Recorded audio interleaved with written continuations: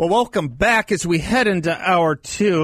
There are just some guests you thank the heavens and the stars you are on their side or they are on your side, and it's an added blessing when they are a friend of yours. It is a delight to welcome back to the show Heather MacDonald, who fulfills all those categories. She's the Thomas W. Smith Fellow at the Manhattan Institute, contributing editor at City Journal, author of many books, probably most relevant for us, The War on Cops, How the New Attack on Law and Order Makes Everyone Less Safe. Welcome back to the airwaves of Phoenix, Heather. Thanks for joining us. Well, thank you. I always have to be on my best behavior and on my toes when I'm on your no, show. No, so. I'm the one who's sitting up straight when I'm talking to you. No. Heather, I wanted to have you on because in all the discussions that are going on around the country about crime, rising crime, concerns about crime, one of the points I've been trying to communicate for cities that haven't sunk to the level of L.A. or San Francisco, Portland, Seattle, New York, Chicago, Philadelphia. Take a city like Phoenix, where I am. I'm trying to communicate how important these district attorney or county attorney races are. These really are the tip of the spear for cities and states not becoming like California, aren't they? I was hoping you might have a word to say about the importance, wherever people are, about these district attorney, county attorney races. Yeah, well, there's three things you need to do to lower crime, Seth. Arrest, prosecute, and incarcerate. It would be great if we had alternatives to prison that worked. You know, the prison is not an end in itself. But we have gone through periods where we said, okay, we're going to do diversion. We're not going to send people to prison. The reason we're not is because of racial politics. We can go into that or not. But we're going to give them social services. We're going to keep them in the community. We tried this in the 60s and 70s in California and elsewhere. Crime nationally went through the roof. We're trying that again, and you're getting less arrests as well, less summonses, because you also have pressure on the police not to enforce the essential so-called broken windows public order offenses that are the prequel to crime.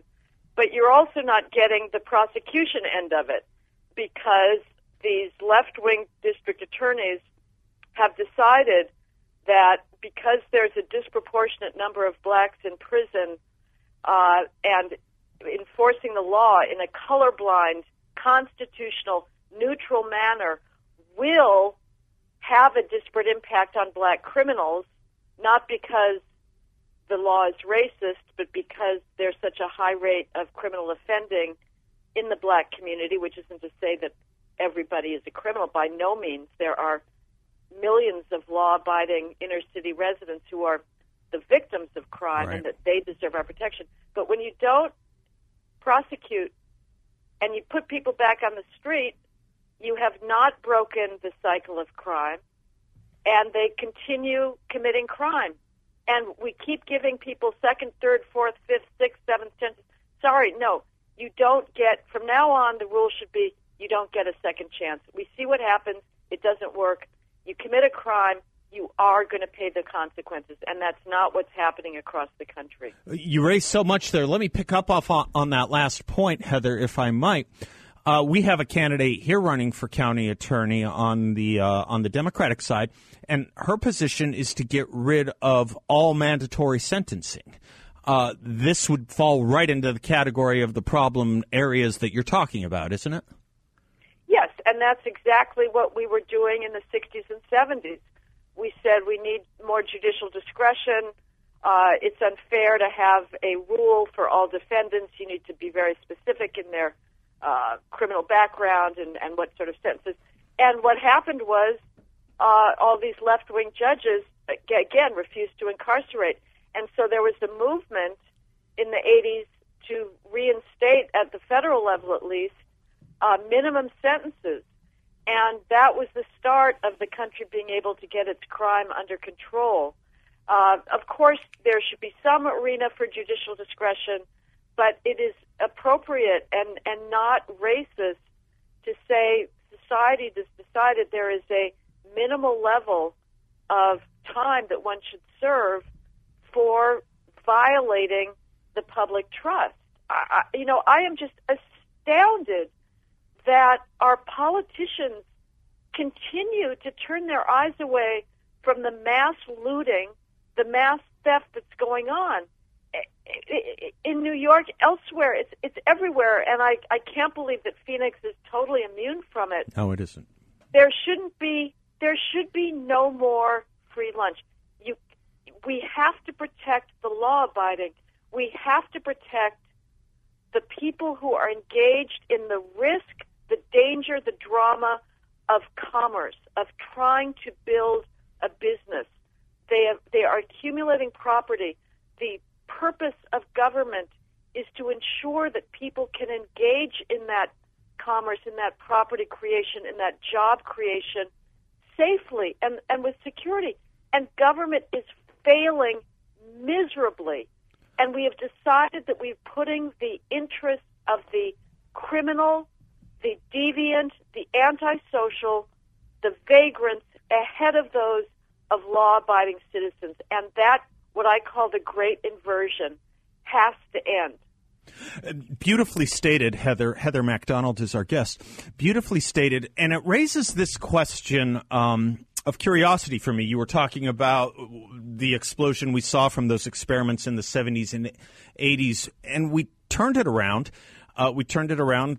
Based on, you had used the phrase broken windows. New York was an exemplar of that, along with Comstat and other things. Why is it we have to keep relearning this? It seems to me we learn the lesson, we fix it, and then we say, no, we're not doing that anymore, and we end up again with more social and societal destruction. We have to seem to go through this every other generation or half generation, it seems, doesn't it? Yes, we get complacent, but I'll tell you, and this is an uncomfortable topic for many Americans that are well-meaning and the opposite of white supremacists, and I'm not saying this is a white supremacist thing to say, but everything that's going on in the criminal justice system today is driven by the problem of race. Okay. If there were not a disproportionate number of black criminals in prison, and again, it's not vastly disproportionate. Blacks make up about a third of the nation's prison population, though they're 13% of 12% of the nation's population. If there wasn't that disparity, nobody would be concerned about this. They would be saying, lock them up and throw away the key.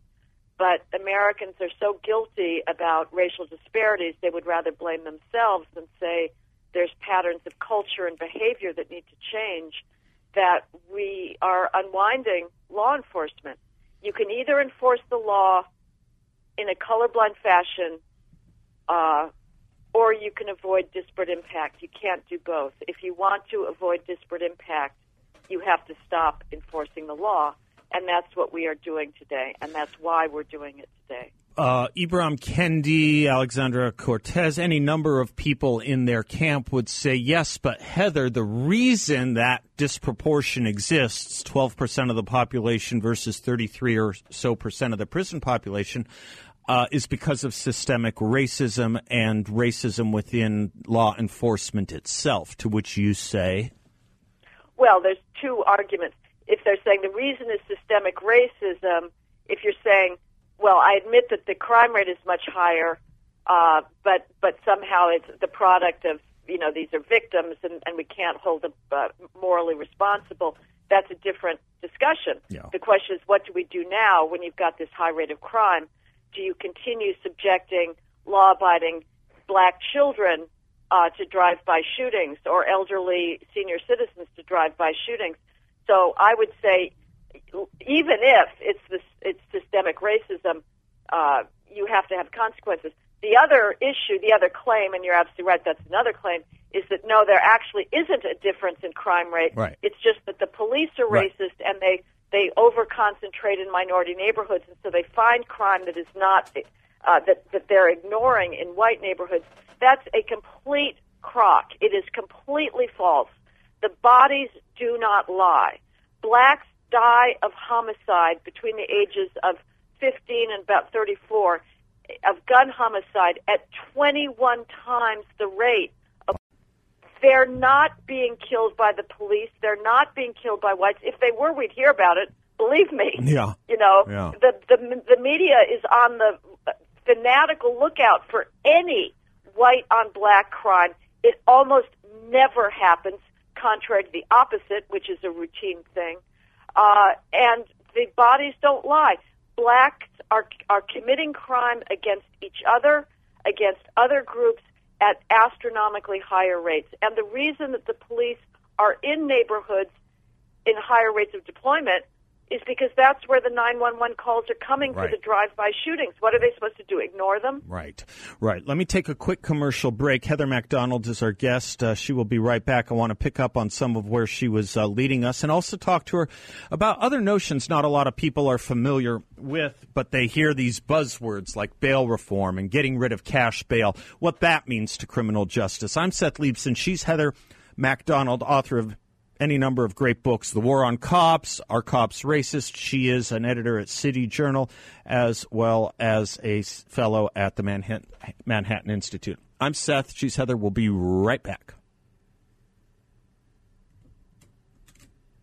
Welcome back to the Seth Leibson Show. Delighted to have Heather McDonald with us. Picking up on our conversation in the previous segment, we're talking about crime in America. Heather, reform's bad ideas. You wrote a book on bad ideas as well. One of the buzzwords, phrases not a lot of people quite understand, but it has the sense that it's a good thing because it sounds pleasant, I suppose, is getting rid of cash bail or bail reform. And I'm wondering if you might say a word or two about what people need to know about that concept. Well, it's again the idea that incarceration is per se racist. And so you don't want to hold somebody who is a threat to the community before a conviction. And, I'll be honest, Seth, there is something theoretically problematic with preventive detention, because that's what we're saying. Yeah. Well, we've arrested you for a carjacking in which you dragged a mother, and took off with the kids in her back seat. And we think you're dangerous. You've got a pattern of arrests that's pretty bad. And so we're going to hold you until trial because we think you'll commit more crimes. That is preventive detention, and they haven't been, that suspect has not been convicted for those crimes or even arrested for those crimes he hasn't committed yet. Yeah. So bail is kind of a compromise between an absolutist notion of due process and a common sense notion that the number of crimes that are committed by criminals for every arrest, is like 20 to 1 or something. Right. In other words, you arrest someone, it's very likely that they're wanted for 20 other things. That's what you're saying, right? Or they've committed it. They don't. Okay. There's not been evidence, but they're just committing like crazy. Yeah. And so you've got your hands on him now. Hold him until trial, either because you think he's a flight risk, or because you think he's danger to the community. And so that was a decision, a balance that was made. Now we're saying, in most cases, if somebody commits a misdemeanor, which can be, you walk into a store and you strip the shelves and you put it all in your backpack or your large, hefty trash can, and you casually walk out with absolute impunity and immunity from the law because you know that nobody's going to arrest you or accost you. Now they're saying, well, just let him go, and we'll hope he shows up, but we'll not set any kind of cash bail. And that's resulting in people in New York City, we're seeing with 101 arrests, and they just keep shoplifting, and they're very upset if somebody ever arrests them, because at this point they're convinced they have an entitlement to continue assaulting the foundation of civilization, which is the security of property. What is the end point to that? If we see more and more of what's going on in New York City or more and more of what's going on in San Francisco, do people leave? Do they arm themselves more? Do they take it into their... Where do you see it going if we don't get our hands and arms and heads around this rightly? Well, Seth, you're absolutely right. There's going to be more vigilantism. It's ironic because the left is so against gun ownership, and the regulations. I can tell you, these young kids that are out there committing drive-by shootings, they are not legal gun owners. Right. They're not going and getting permitted. It's ridiculous. There was a truck in the mayor, Eric Adams of New York, put in New York saying, well, we've declared that Times Square is a sensitive area, so you cannot carry a gun legally in this area, as if the people that are committing the shootings are going to obey that. Right. It's ridiculous. But yes, you're going to get more people lawfully arming themselves because the state has fallen down on the job. The theory is that we sort of cede the right of self-defense, or at least the taking the law into our own hands to the state. That was the idea. Yeah.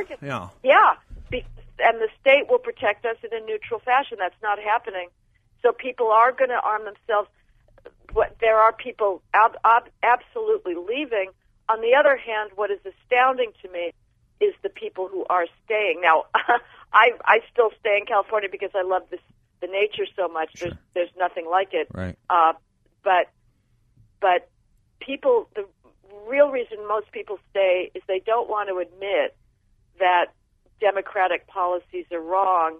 They don't want to change one iota, and so they are just defining deviance down. They're defining their own tolerance down. They're willing to put up with the most mind-blowing squalor on Los Angeles streets of just ugliness, spirit-killing ugliness, mess, litter, dysfunction, and it gets worse and worse. And they just say, we don't want to talk about it, we don't want to notice it, because if we do, we may have to concede that there's something about the ideology which allows us to feel superior to those redneck MAGA Trump supporters that doesn't work.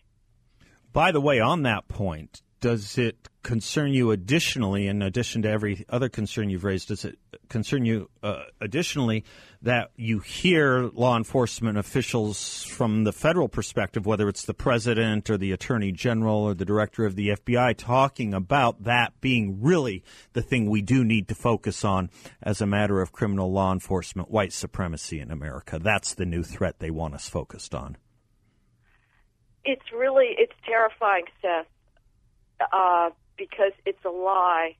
And we've seen already their efforts to use the tools of government in a completely unconstitutional fashion to go after a phantom threat, with the thankfully belated office or abortive office of misinformation. But they're basically doing the same thing by working with the tech companies to censor dissent from the left-wing orthodoxy.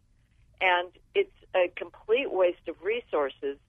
Government resources are not infinite, and every moment that the federal law enforcement agencies are bent on trying to find these phantom white supremacists that are the biggest threat to our government is a moment not spent using federal tools against violent street crime. So it's just, and it extends everywhere. That the First Amendment violations are huge. One doesn't know really what to do. People have to vote. That's the only they haven't taken that one away yet. But otherwise we are sliding ineluctably, it seems, towards a very totalitarian state. Well, not if your voice stays as strong as it always has been, Heather. We always learn so much from you. I know how busy you are. It means a ton to have your brain as well as your time. Heather MacDonald, thank you so much. Thank you. It's always an honor to be with you, Seth. Godspeed to you, Heather. Thank you. I'm Seth Leibsohn. We'll be right back.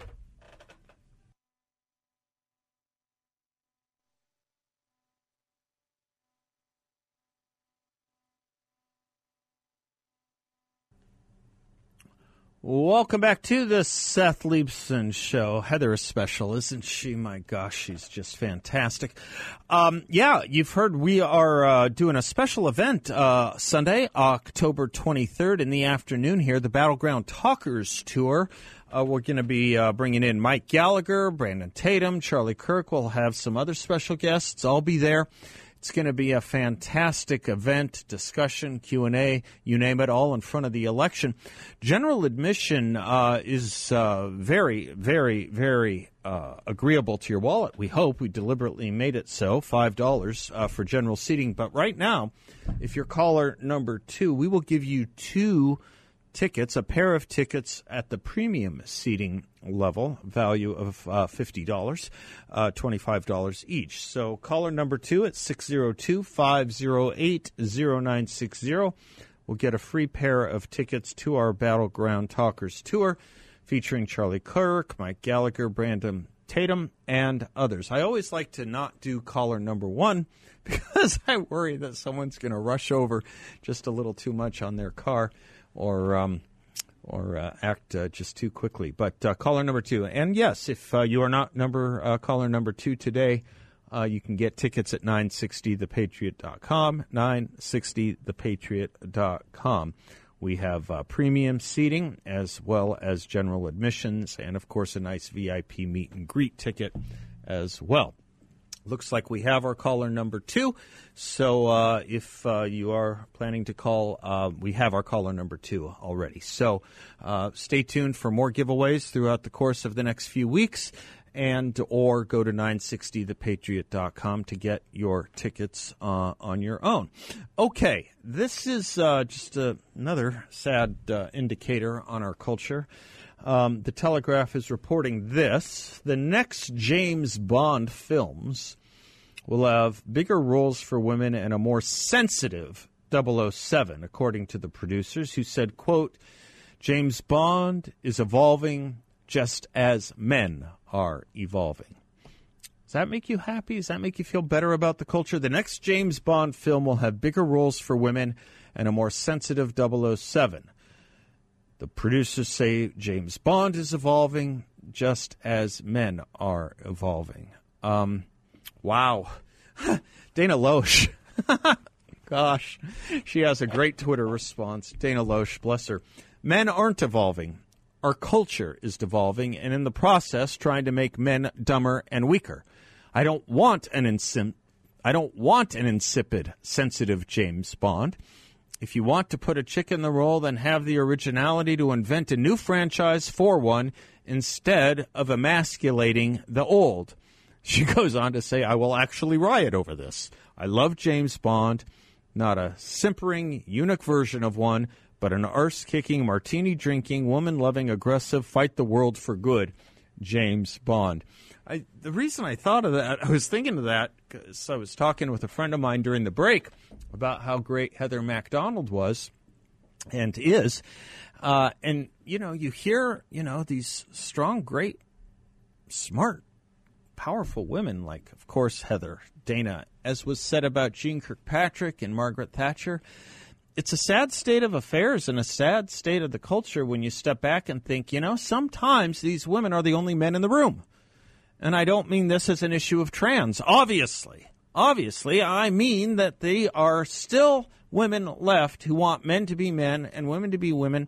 And if there aren't going to be men, then they will step up and do it and show us how to do it. Boy, this does work, the James Bond thing. It's not good.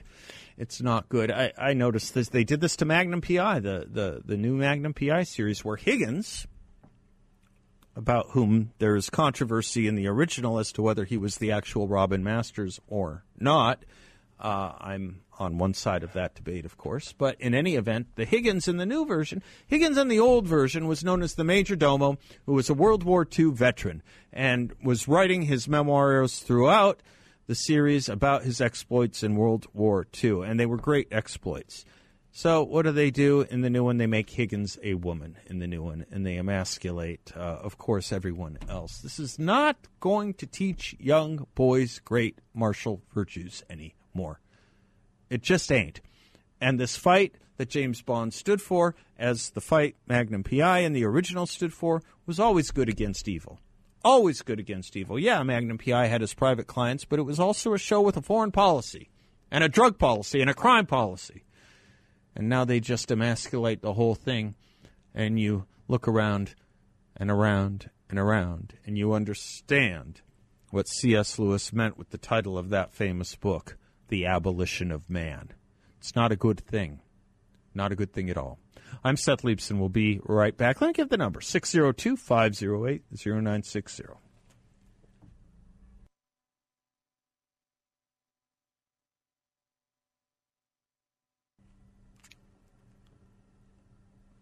Welcome back to the Seth Leibson Show, portions of which are brought to you by my friends at YRefi. If you're looking for a remarkable investment opportunity with a great return, please check them out. They're offering a fixed no-load interest rate up to 10.25% return for investors, all in a secure, collateralized portfolio. YRefi is a due diligence-approved firm. They are investors who do well by doing good for others, and you can be a part of that as well. You can check them out at investYrefi.com. That's the word invest, the letter Y, REFY.com, investYrefi.com. Or give them a call at 855-316-3087, 855-316-3087. Y'all know who Stacey Abrams is, right? A Georgia Democratic gubernatorial candidate. She was the one who, the last time she lost, and continually to this day claims she lost due to fraud. She's allowed to say that. She gets that. She gets that shield we spoke about in our monologue. She gets the shield to say whatever she wants without consequence. But if, gosh forbid, a white Republican says it or a Republican male says it, he will be guilty of insurrection, fomenting riots and all. He will be an election denier. He will get FBI subpoenas. So she was at an event yesterday, and she said this, quote, "There is no such thing as a heartbeat at 6 weeks. It is a manufactured sound designed to convince people that men have the right to take control of a woman's body." May I repeat that? There is no such thing as a heartbeat at 6 weeks. It's a manufactured sound designed to convince people that men have the right to take control of a woman's body. Men have the right to take control of a woman's body. I don't know where that's coming from. I don't know where that's coming from. I often remind people who say that men shouldn't even have a vote on this matter that Roe versus Wade was given to us by a Supreme Court made up of entirely men, and its reversal was made up of a Supreme Court with several women on it. But regardless of the idea that gender should dictate thinking, its own problematic legacy there, Blake Masters, pretty good in seeing this, noticed it's not just the CDC that changes things overnight and in the dead of night to comply with the currents of leftist or progressive ideology. 2 days ago, if you went to the Planned Parenthood website, they have a chapter, or they have a heading, "What happens during weeks 5 and 6?" One of those things, second item, is a basic beating heart and circulatory system develop. Well, guess what that same website says today? Not that. Nothing. It's that bullet point is taken out. That bullet point is fully removed. Did you know you could be that powerful if you were Stacey Abrams, who holds no office in America? Did you know you could be that powerful? You can get one of the most well-recognized organizations in this country to change its website to comply with your misstatement of fact and science because it has a political ideological end. And, of course, as you know, the ends justify the means to the progressives. Never mind being anti-science. Just think about that for a moment. Think about how these ideological non-profits will change themselves and change science and change what they say just to give cover to one of the most progressive politicians in America who represents the progressive intersectional movement to a fairly well, like Stacey Abrams. It's really quite incredible. It's really quite incredible. They changed their website in the dark of night in order to comply with actual misstatement of fact and science. actual misstatement. The idea that there is no such thing as a fetal heartbeat at 6 weeks of gestation. 2 days ago, Planned Parenthood said there was, never mind all of other known science. Today, Planned Parenthood has taken that down. You realize we federally fund Planned Parenthood in this country? That needs to stop, too. We should stop funding every anti-science organization in this country. Every organization that plays games and politics with your public health. That's misinformation. Now, here's the funny thing about this misinformation, that whether you get it from Planned Parenthood, CDC, here's the funny thing about it.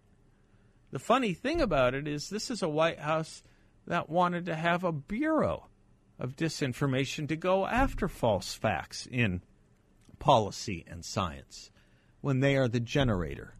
They are the generator and endower of them. It's who can rush to the microphone or to the editing room fastest with the progressives. Who can call someone the racist? Who can be the first one to call someone or something racist, or who can get fastest to the website and to the publication to edit it to comport with the political currents of the day. Something, by the way, science was supposed to be independent of.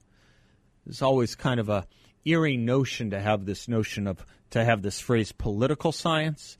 A lot of academic departments, a lot of colleges and universities stopped giving degrees in political science and started calling those departments other things like politics or government.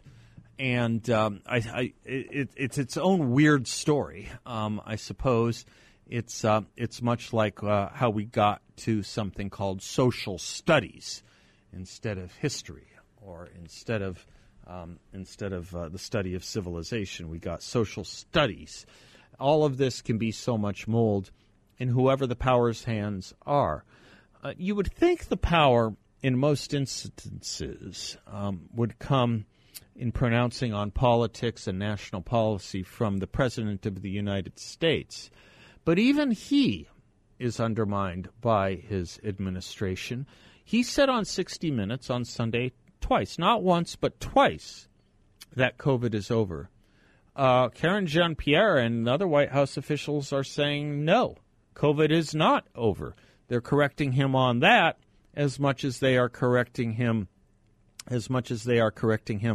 on changing the one China policy.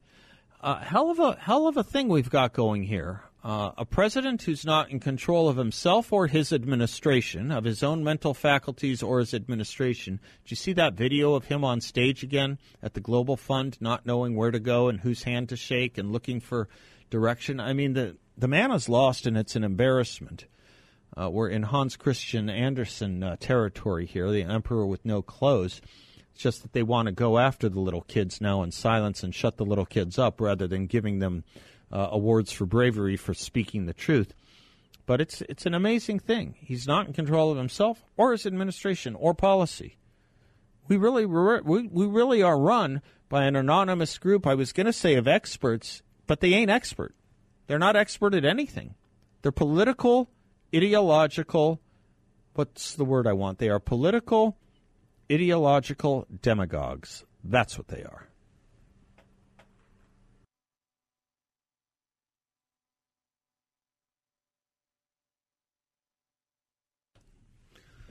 Portions of the show are brought to you by Cool Touch Air Conditioning, Heating, and Plumbing. Any air conditioning, heating, or plumbing needs you have, they are there for you 24/7. Great company. I have used them for years, as have my friends, and they all think the same of Cool Touch that I do. What a great company. From the moment you call them to the end of the service request you may have. They just do it different. They do it better.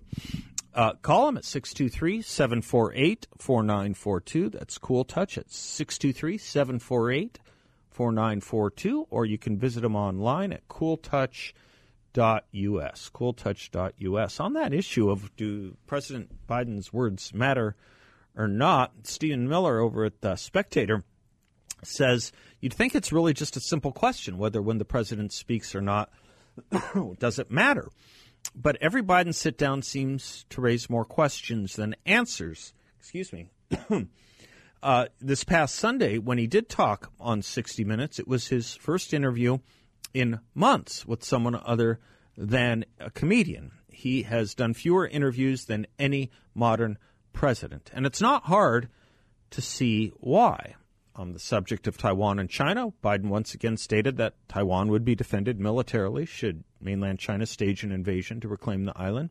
And before the show was even over, the White House had put out a statement saying that that was not the policy of the United States of America. And the most telling, of course, really was when he was asked, is the pandemic over? The pandemic is over, Biden responded. We still have a problem with COVID. We're still doing a lot of work on it, but the pandemic's over. Wasn't a gaffe. Wasn't a slip-up. He said it twice.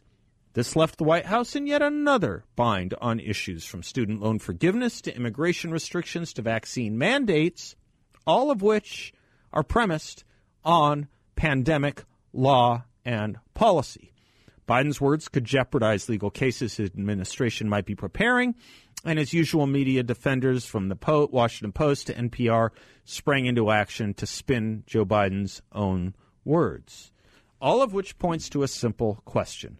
Do Biden's words matter or do they not? Does his administration respect his governing authority or not? If the answer is no, then who's in charge? Is it Ron Klain, the White House chief of staff? Is it the domestic policy advisor, Susan Rice? Is it the White House comms team, communications team? Or is it the Easter Bunny who was called in to corral his boss during an event last Easter? Remember that? These are legitimate questions. If the buck stops with Joe Biden, he needs to start acting like it. Or, to put it bluntly, he just needs to step aside. I'm Seth Leibson. Don't go away. We'll be right back.